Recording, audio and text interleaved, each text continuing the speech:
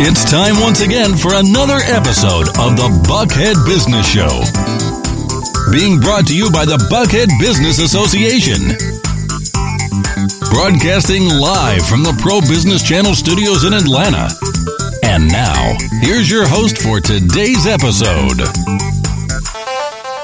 Well, good morning. Good morning. It is a true Buckhead day today. It is gorgeous out here. We could turn the heat down a notch, but other than that, we're in great shape. So I'm Michael Moore. I'm your host. I'm here at the behest of the Buckhead Business Association. We sponsor this show each week to bring Buckhead businesses to the spotlight. We bring on subjects and subject matter experts, which will really wake up some ideas and thoughts. And we don't want to hurt your head, but we do want you to think about a few things that may be important to you sooner or later. And today we've got some interesting subjects. We're going to be talking about that subject that you probably have brushed on in cocktail parties called blockchain. We're also going to look at the dark web.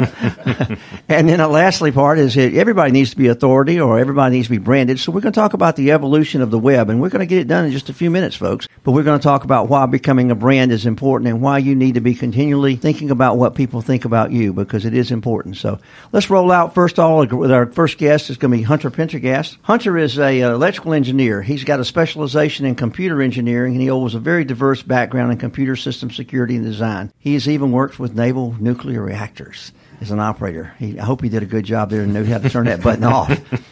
He's also worked with naval instrumentation and control equipment, and boy, I tell you what, knowing how to control the equipment in a submarine or anywhere else would be pretty important. Over the last few years, though, he's been working in the blockchain technology arena and learning more and more about how we communicate, why we communicate, and he's had some interesting experiences over in Switzerland, learning about some of this process as it's matured outside of our country. Since he's gotten back to the U.S., though, he's been working extensively to understand the blockchain world from the bottom up. And he's building, as we've built this magical thing called cryptocurrency, which I know people know all the answers to, but the trading engines for that process is very complicated. Most recently, he's observed limitations in this technology, and he's begun to work on ways to prevent, preview, and solve the things we're going to have happen as we go further valuing. Because blockchain is a terribly complicated process, and he's poised to cause the disruption in that chain not to really be as bad as it could be. And then again, as I mentioned, he's going to talk a little bit about the dark web. So, Hunter, you've got a pretty interesting background here you bring to us this morning. So talk a little bit about how you got where you are today. First, I want to do one point of clarification on that. I did not myself go to Switzerland. I work with business partners who did go to Switzerland that were part of the founding team for the Ethereum Foundation and part of the pre-sale project. My apologies. That's all right. So your passport wasn't punched, but you got all the knowledge. Absolutely. Good enough. Just want to make sure I'm not misrepresenting what I've done. So the current work that I'm doing right now is with a company that myself and my business partner, Nicholas Fierro, founded called Mimir Blockchain Technologies. And what we're trying to address is the problem of accessibility within blockchain technology. I mean, you talk about how people have probably discussed it over cocktails, but not very many people actually know how to go and do a whole lot with the technology right now. And that's a very large problem from our perspective. So we're trying to address that issue, and without going into a whole lot of details, we'll be publishing some papers about how we plan to solve that issue, hopefully within the next 24 hours. You know how deadlines work, though. Well, this is timely. This is an evergreen show, so we'll give you more than 24 hours if you need it. All right. So I guess the question is, where would you like to start on blockchain? Well, give people a basic idea of why we have to have something as complex and as complete as blockchain to take care of all these new cryptocurrencies, and maybe even give a little definition. If you don't mind, be Wikipedia today for us. All right. So I think the first thing that we need to really understand or define is the concept of what a blockchain is. And a blockchain is a public database in which the entire world or anyone who has a copy of that database can read information from it freely. But an individual may only modify information in that database if they have the correct permissions to do so, the user account, so to speak. And that's a very exciting idea in the sense that we can put all kinds of public systems in any place where public information, public transparency is a good idea. Blockchains facilitate readily distributing information in a verifiable manner between lots and lots of individuals in the world. Cryptocurrencies are a specific application of blockchain technology in which we use that public auditability to exchange value between individuals. I use the word value. I guess that's kind of a buzzword within the community because they don't like to always call them actual currencies for all kinds of reasons. Legal being one. Absolutely. I'm sure all of the listeners and yourself are familiar even with the SEC opinion that was published the other day. Sure. We visited over cocktails just last evening on that one. Absolutely. About 3 bottles of scotch, as I remember. And so I think that kind of covers the base definitions of what these two technologies are and how they're kind of interrelated. Now, cryptocurrency is obviously one of the exciting parts, but I want to look at what you said about the transparency. We know that record keeping and what we call buzzingly the Freedom of Information Act that everybody was always concerned about so many years ago relate to what a difference that's going to make in the future in terms of the administrative cost of maintaining good transparency, and how are we going to grow this up and use it in many, many industries? I think, if you don't mind, I think our listeners will be interested in that aspect. Absolutely. I think that one of the best applications is within public infrastructure, which seems to be what you're talking about, transparency of systems.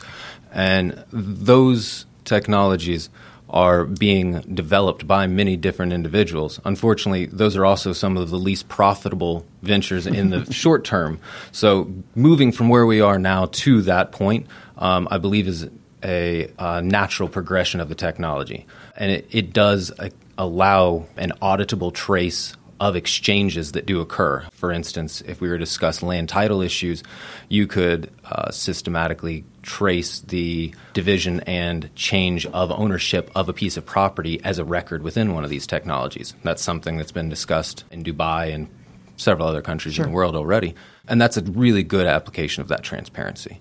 But once again, we're going to have some things to overcome before we get from where we are to there. Well, I was going to say, about 15, 20 years ago, we all started looking at scanning all of our documents so they could be automated. They had to be referenced and filed and worked with. And, of course, we've accumulated a tremendous asset base of information that could be integrated into the blockchain technology to make it simpler. And most recently, I guess, who was it that delivered 3 roomfuls of documents, 69,000 emails or whatever to investigate a case? Making that information available without tremendous public expense and exposure is probably one of the stronger reasons that the transparency always bubbles to the top. Yes, I completely agree. And in reference to documents and contracts and things of those sort, one of the other really interesting value propositions that this technology holds, at least with the Ethereum blockchain, is that documents themselves, what we call smart contracts, may be programmed into at least the Ethereum blockchain. And what that means is that you can create self-enforcing contracts that are a piece of the actual blockchain, immutable record. You can provably play out the logic of these contracts and cause that progression of the execution of that code to automatically exchange cryptocurrency between individuals. Now you've referenced this system and the security and the building of the past, the tracking of the calculation. How is this now so important, and especially in using in transactions? What is it going to make a difference in our security, I guess, would be? Well, it actually already is beginning to. So the major financial institutions have begun investigating this technology as a means of mediating international exchange. The idea of being able to essentially send an email that contains wealth is a pretty phenomenal concept. And one of those ideas, or one of those examples of that idea was, I was reading an article not too long ago.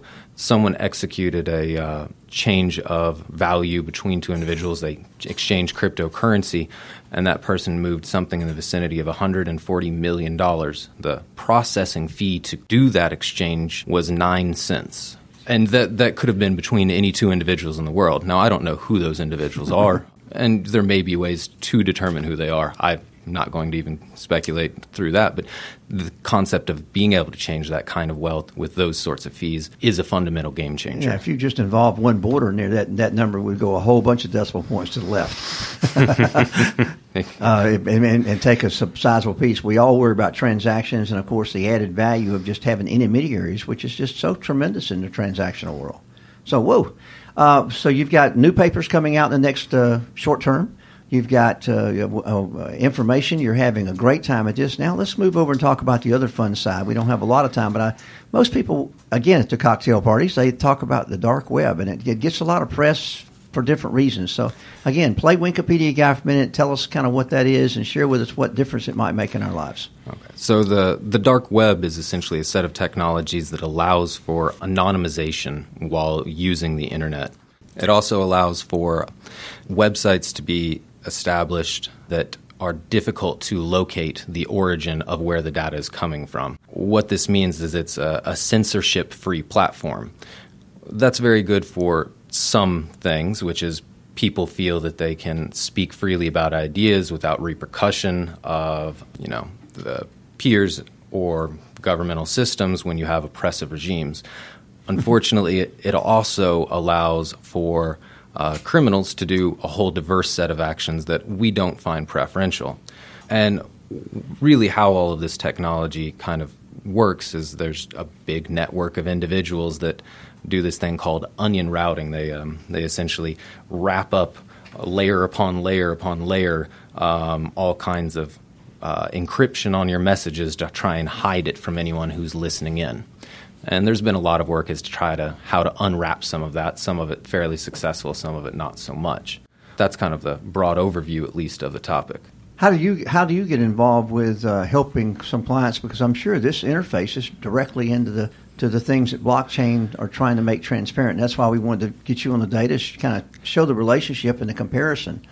Well, I would say that the dark web allows for a very useful set of interactions, and that cryptocurrencies have been employed in the dark web, but I would say that the interaction of the two is probably not something I would advocate as a great invention for the world.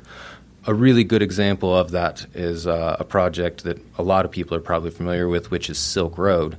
And what that was a completely open marketplace. It was essentially a place where criminals were meeting on the dark web to sell almost any type of ware you could imagine, and then using cryptocurrency to exchange value for those wares. That wasn't a good invention, in my opinion, but it did demonstrate the viability of cryptocurrency to be able to be used as a means of exchanging value. Mind you, the products were completely wrong. I would much prefer eBay than Silk Road, but it is an interesting interaction nonetheless. Well, let's just hope Amazon doesn't put in a bid for Silk Road. Absolutely. We could all be involved with that process. So as we're going through now, we've looked at the ultimate transparency over using blockchain totally correctly, the cryptocurrency, obviously the means of transportation of dollars to pay, and then all the way to the dark web. So, you said this is probably not the best for mankind to have all this stuff wound up. But, as an expert, where do you see this market going in the next? Your research and your products and your things, what keep you up in the morning? I think that the creation of cryptocurrencies will allow for micro and Kickstarter type economies that cause the exchange of wealth between producers and consumers directly. It eliminates middlemen and eliminates boundaries that are constructed by changes in political scheme between locations and business models. And it allows for a whole new set of business models to emerge. I believe that this technology is disruptive in the same way that the internet was in the late 90s, but we're going to need to make this technology a lot more accessible and a lot better understood before it can actually create those kinds of systemic changes. Well, I am certainly glad. We've been with Hunter Pendergast today, who's been working on this stuff, and certainly you've opened some doors and some windows for us today to look at how this relates. I'm sure we're looking forward to those white papers that are going to be put out less than 24 hours, you said, right? I hope. We'll see. But like I said, we're evergreen, so it works. So we're here today on the Buckhead Business Show, brought to you by the courtesy of the Buckhead Business Association, which has been in our marketplace since 1951, helping businesses grow here in the marketplace. We do a weekly luncheon. My associate here on the stand with me this morning just came from breakfast where we heard about some city planning and finance in the Atlanta marketplace. And, it's just a reason to go. We also do evening events once a month. Last week, we were just up in Greenberg Trowey's palatial suites overlooking the city. So log on to buckheadbusiness.org, take a look at what we're doing, and maybe it's still time to get a ticket to the Taste of Buckhead Business this year. So let's move now into our second guest for the day, which is Michael Hammock. Now, you gave us a great segue, Hunter. I must have given you my show notes. because you mentioned late 90s when the Internet became real. Well, we have in the studio another guest this day named Michael Hammock. Now, Michael has been in the Internet business since, I guess you just said, the Internet became real in the late 90s. Michael had been in the telephone answering service business, literally. I think I remember some pictures of him holding a Radio Shack one-line phone back in the 80s or whenever, when he got into the business of technology. But Michael has grown up. But in the late 90s, he became a serial entrepreneur again and moved into the Internet space and has been there ever since, literally. And now he's working with something called Authority Marketing and looking at how the web really impacts businesses every day in almost every way. So we're going to let Michael tell us why he got to do something this fun. Mr. Hammock? Well, thank you, Michael. I appreciate the opportunity. This is something that just kind of I crept into, I guess. I graduated with a degree in media and communications from Ohio State, and one thing led to another. And I like to think or say that when Al Gore invented the Internet, I got involved with it right after that. So we've been doing anything and everything as it relates to the web and the Internet. Most recently, it's been focused mostly on the marketing side of it, the reputation side of it, and the authority side of it. As it matures, it really is changing quite a bit. So what we try to do is to work with businesses to help them understand what they need to be doing and how they can leverage digital technology to really build their brand, to build their authority. And there are really two segments that we target, or they should target. There's the data side of it, which is the Googles of the world, and there's the customer side of it. When you look at the data side of it, if you look at Google, they're just a statistics company, really.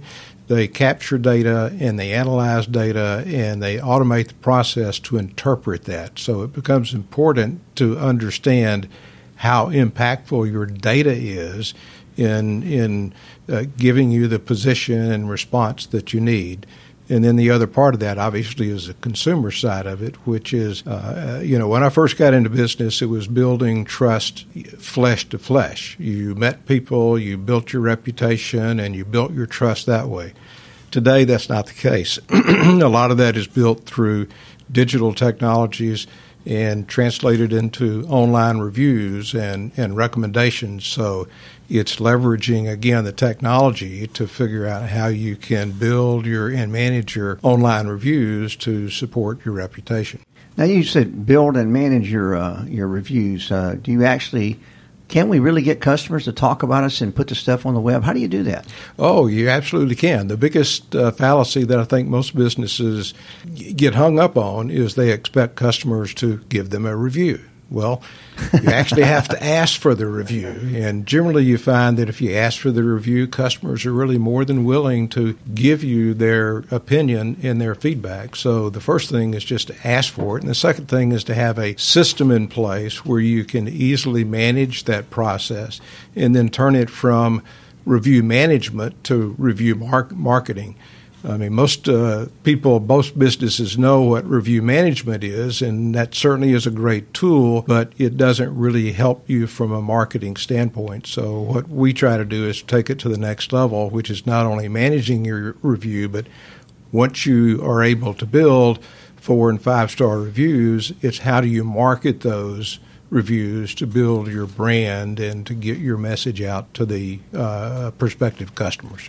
Well, as you say, most people probably wouldn't mind giving you a review if you give them kind of a framework to what to do. I know laughingly, when you call Georgia Power, Atlanta Gas Light, or even Sears, many times they say the phone call is being recorded, and would you mind participating in a brief survey at the end to tell us how well we're going to do?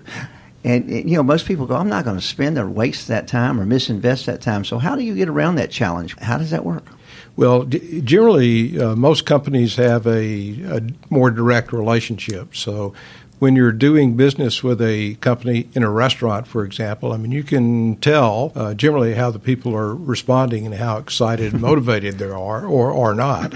So that free order of cheese dip works, right? That's correct. That's correct. And picking the right time to do that, the right customer to do that. That's one of the ways that you can help manage and mitigate bad reviews is you just don't, if you've got a customer that's problematic, if you can solve his problem, they generally will wind up giving you a great review, but you don't always know that. Well, what kind of businesses or industries benefit from, as you say, managing their reputation online? There are, in my opinion, no businesses that wouldn't benefit from it. Of course, we look at restaurants, hotels, things like that, which are really fairly prevalent. But the best example to me would be referrals. And a lot of companies I talk with says, well, I don't need that because I get referrals from my other customers. But if you look at the life cycle of a referral, what generally happens is when a referral is passed along to you, 87% of the time, one of the first things that people do is they look for you online. They look for your reviews. They Google you. Huh? They Google you, exactly. And once they Google you, then your reviews and reputation is going to become very visible. So even if you're getting your business from referrals, you still need to have a strong online reputation in order to make those referrals work for you. Well, let's play crystal ball for a minute. Now, you said there's absolutely almost no one. So I'm going to take, I don't mean to offend any pet owner out there, but the dog walking service needs reviews because, little Buffy needs to be taken well. But also the brain surgeon. Am I right? Does it go that far apart? Yeah, absolutely. Wow. It's amazing. So let's let you play doctor for a moment, if you don't mind. You're sitting here in Pro Business Channel, and you're sitting here with any kind of media company, and you're a media company. How do you begin to cultivate, and what places do you put those reviews to be most beneficial? Well, the first place to cultivate it is internally and to build a culture within the organization so that everyone in the organization knows the value of reviews and how to solicit reviews and to manage reviews. And the second is to really have a system in place to do that so that people don't have to think about it. For example, with many of our customers, we place a feedback form on their website. So it's very easy for a receptionist or someone to say, look, just go to this particular page and leave us a review, and we would greatly appreciate it. Then from that standpoint, it's taking the review and making sure that there aren't any issues with it or clarifications, and then syndicating that review to all of the other social media or locations. Could be your website, could be Facebook, could be Twitter. So you're trying to get as much distribution as you can, and that does two things. It sends out your message to a broader audience, but it also provides links and feedbacks to the Google of the world so that they're starting to add more value from that standpoint.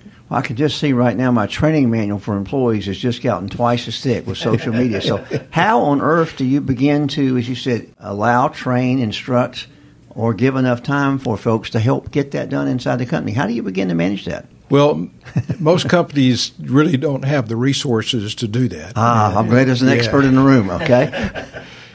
And that's part of the education curve for me is that I remember years ago when I first got into the technology business, business owners used to ask me, well, how much do I need to spend on this or that or the other that's technology related? And you gave that standard consulting answer, right? It depends. It depends. But you've got to make the investment in order to get a return on it. So most businesses aren't specialists in this, so they turn to consultants like myself or resources to kind of manage that process for them. So it really becomes fairly painless for them to do that. Okay. Well, we all see these public testimonial products and ratings. I guess some of the key ones might be Yelp comes to mind. You mentioned restaurants earlier. Of course, you can manage your own image on your own website, and you have 100% control of that. But talk about the integration with how you can impact the difference of perception on Yelp or some other organizational site. I'm just using those as a reference. But how many more of those kind of sites are out there? Oh, there are countless, right? Countless. All there are tons of them. And, of course, Yelp and Facebook are some of the bigger ones. But how do you build a program that gives one of your clients confidence that they are doing a good job of, and give them the tools, give them the training? Talk a little bit about those kind of experiences. Well, one of the great parts about the Internet is that you can capture data and provide reporting relatively easily. So if we take the feedback page, which we can monitor, then we can capture those reviews, and we can determine whether they're 1, 2, 3, or 4, 5-star reviews. So our goal is to take those 4 and 5-star reviews and promote those through, syndicate those through their social media, which we do. So we do the screening and the syndication of that once it's all set up and properly in place. There's some pretty exciting numbers about, as you said, when you want to go to a restaurant, you Google it or whatever, you look for reviews. Talk about, really the perception or the reality from the customer standpoint, and what difference does it make? 99% or 2%? Well, I think some of the numbers I've looked at is that if you have a 4 to 5 star review in Google search results, your clicks will increase by roughly 39%. So there's data surfacing that the reviews do make a difference in terms of consumer response. So some of the quote website tips, because most people, no matter how you appear on Google, and I Googled something this morning. And I guess on my screen there may be 12 or 15 lines Google response. And there was only one incident on that whole page of the company's actual website. The other, in that example, maybe 12 or 13, were all other links to somewhere. That seems like an awful lot of busyness on the web. Is it getting too crowded out there? It's getting very crowded, and Google isn't helping much because they keep changing the rules through the process. And that's one of the things I enjoy about the industry. It's a learning curve every day, but I can go to bed and wake up the next morning and it's the rules change. Yeah, boy, aren't we glad we're a baseball player and it happens to us. Their goal, quite frankly, is to drive revenue. So that free advertising space is getting smaller and smaller and smaller. So businesses not only have to be looking at Google and the SEO and those kinds of things, they've got to be looking at other ways they can get exposure for their business or website digitally. All right, as we begin to come down the home stretch, let's assume someone has not a single testimonial on their website today, and they need to get more hits or more customers or more. What's the first thing that people need to start looking at? Well, the first thing they need to do is to figure out where they are. Is to, one, Google themselves. Nearly zero, okay. Nearly zero, and see how you fit in for your keyword or phrase. We also offer a free online authority tool so that people can analyze what their authority is. Well, that's a good place to begin to wrap up, because people can do their own little self-examination in the mirror, right? That's correct. All right, so where's that site they can go out and do a quick analysis? It's Q2 Digital, the letter Q, the number 2, digital.com/authority-report. That's pretty good. So q2digital.com/authority-report. No, sorry. Nope. It's online-authority. Online-authority. So I guess that's probably how they can get to you. You must be Q2 Digital, right? I must be Q2 Digital. All right. And your name is Michael Hammock, and how do they get in touch with you? Q2digital.com is the website. Our main number is 770-218-1000. I'm on the sales side of it, so I'm option 1. And if you do run a report, we can certainly spend a few minutes to kind of help you understand that report.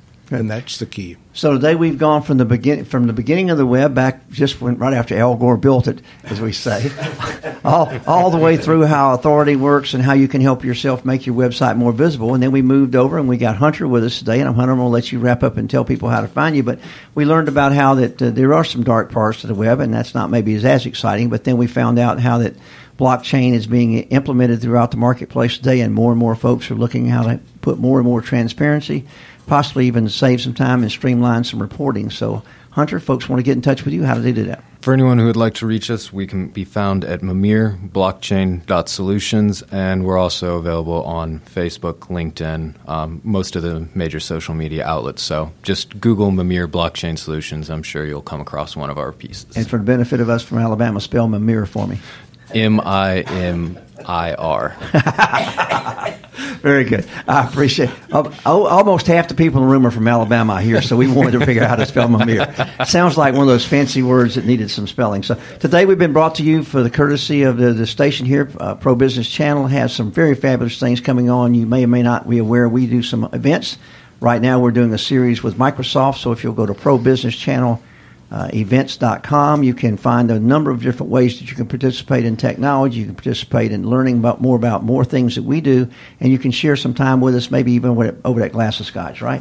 So it's a pleasure to be in the studio with you gentlemen today. We've had Michael Hammock from Q2 Digital talking about the web. We've had Howard Pendergast talking about both the dark web and blockchain technologies, which are really going to continue to change our life and continue to develop the web to where we need it to be. So For that, I'm Michael Moore. I'm your host today for the Buckhead Business Show here at the Pro Business Channel overlooking the fabulous view in Buckhead, and this is the place to be. So with that, let's close out. Thank you for joining us and our guests on the Pro Business Channel. Use the social media links here to share today's show and stay tuned for the next episode of the Buckhead Business Show. Brought to you by the Buckhead Business Association.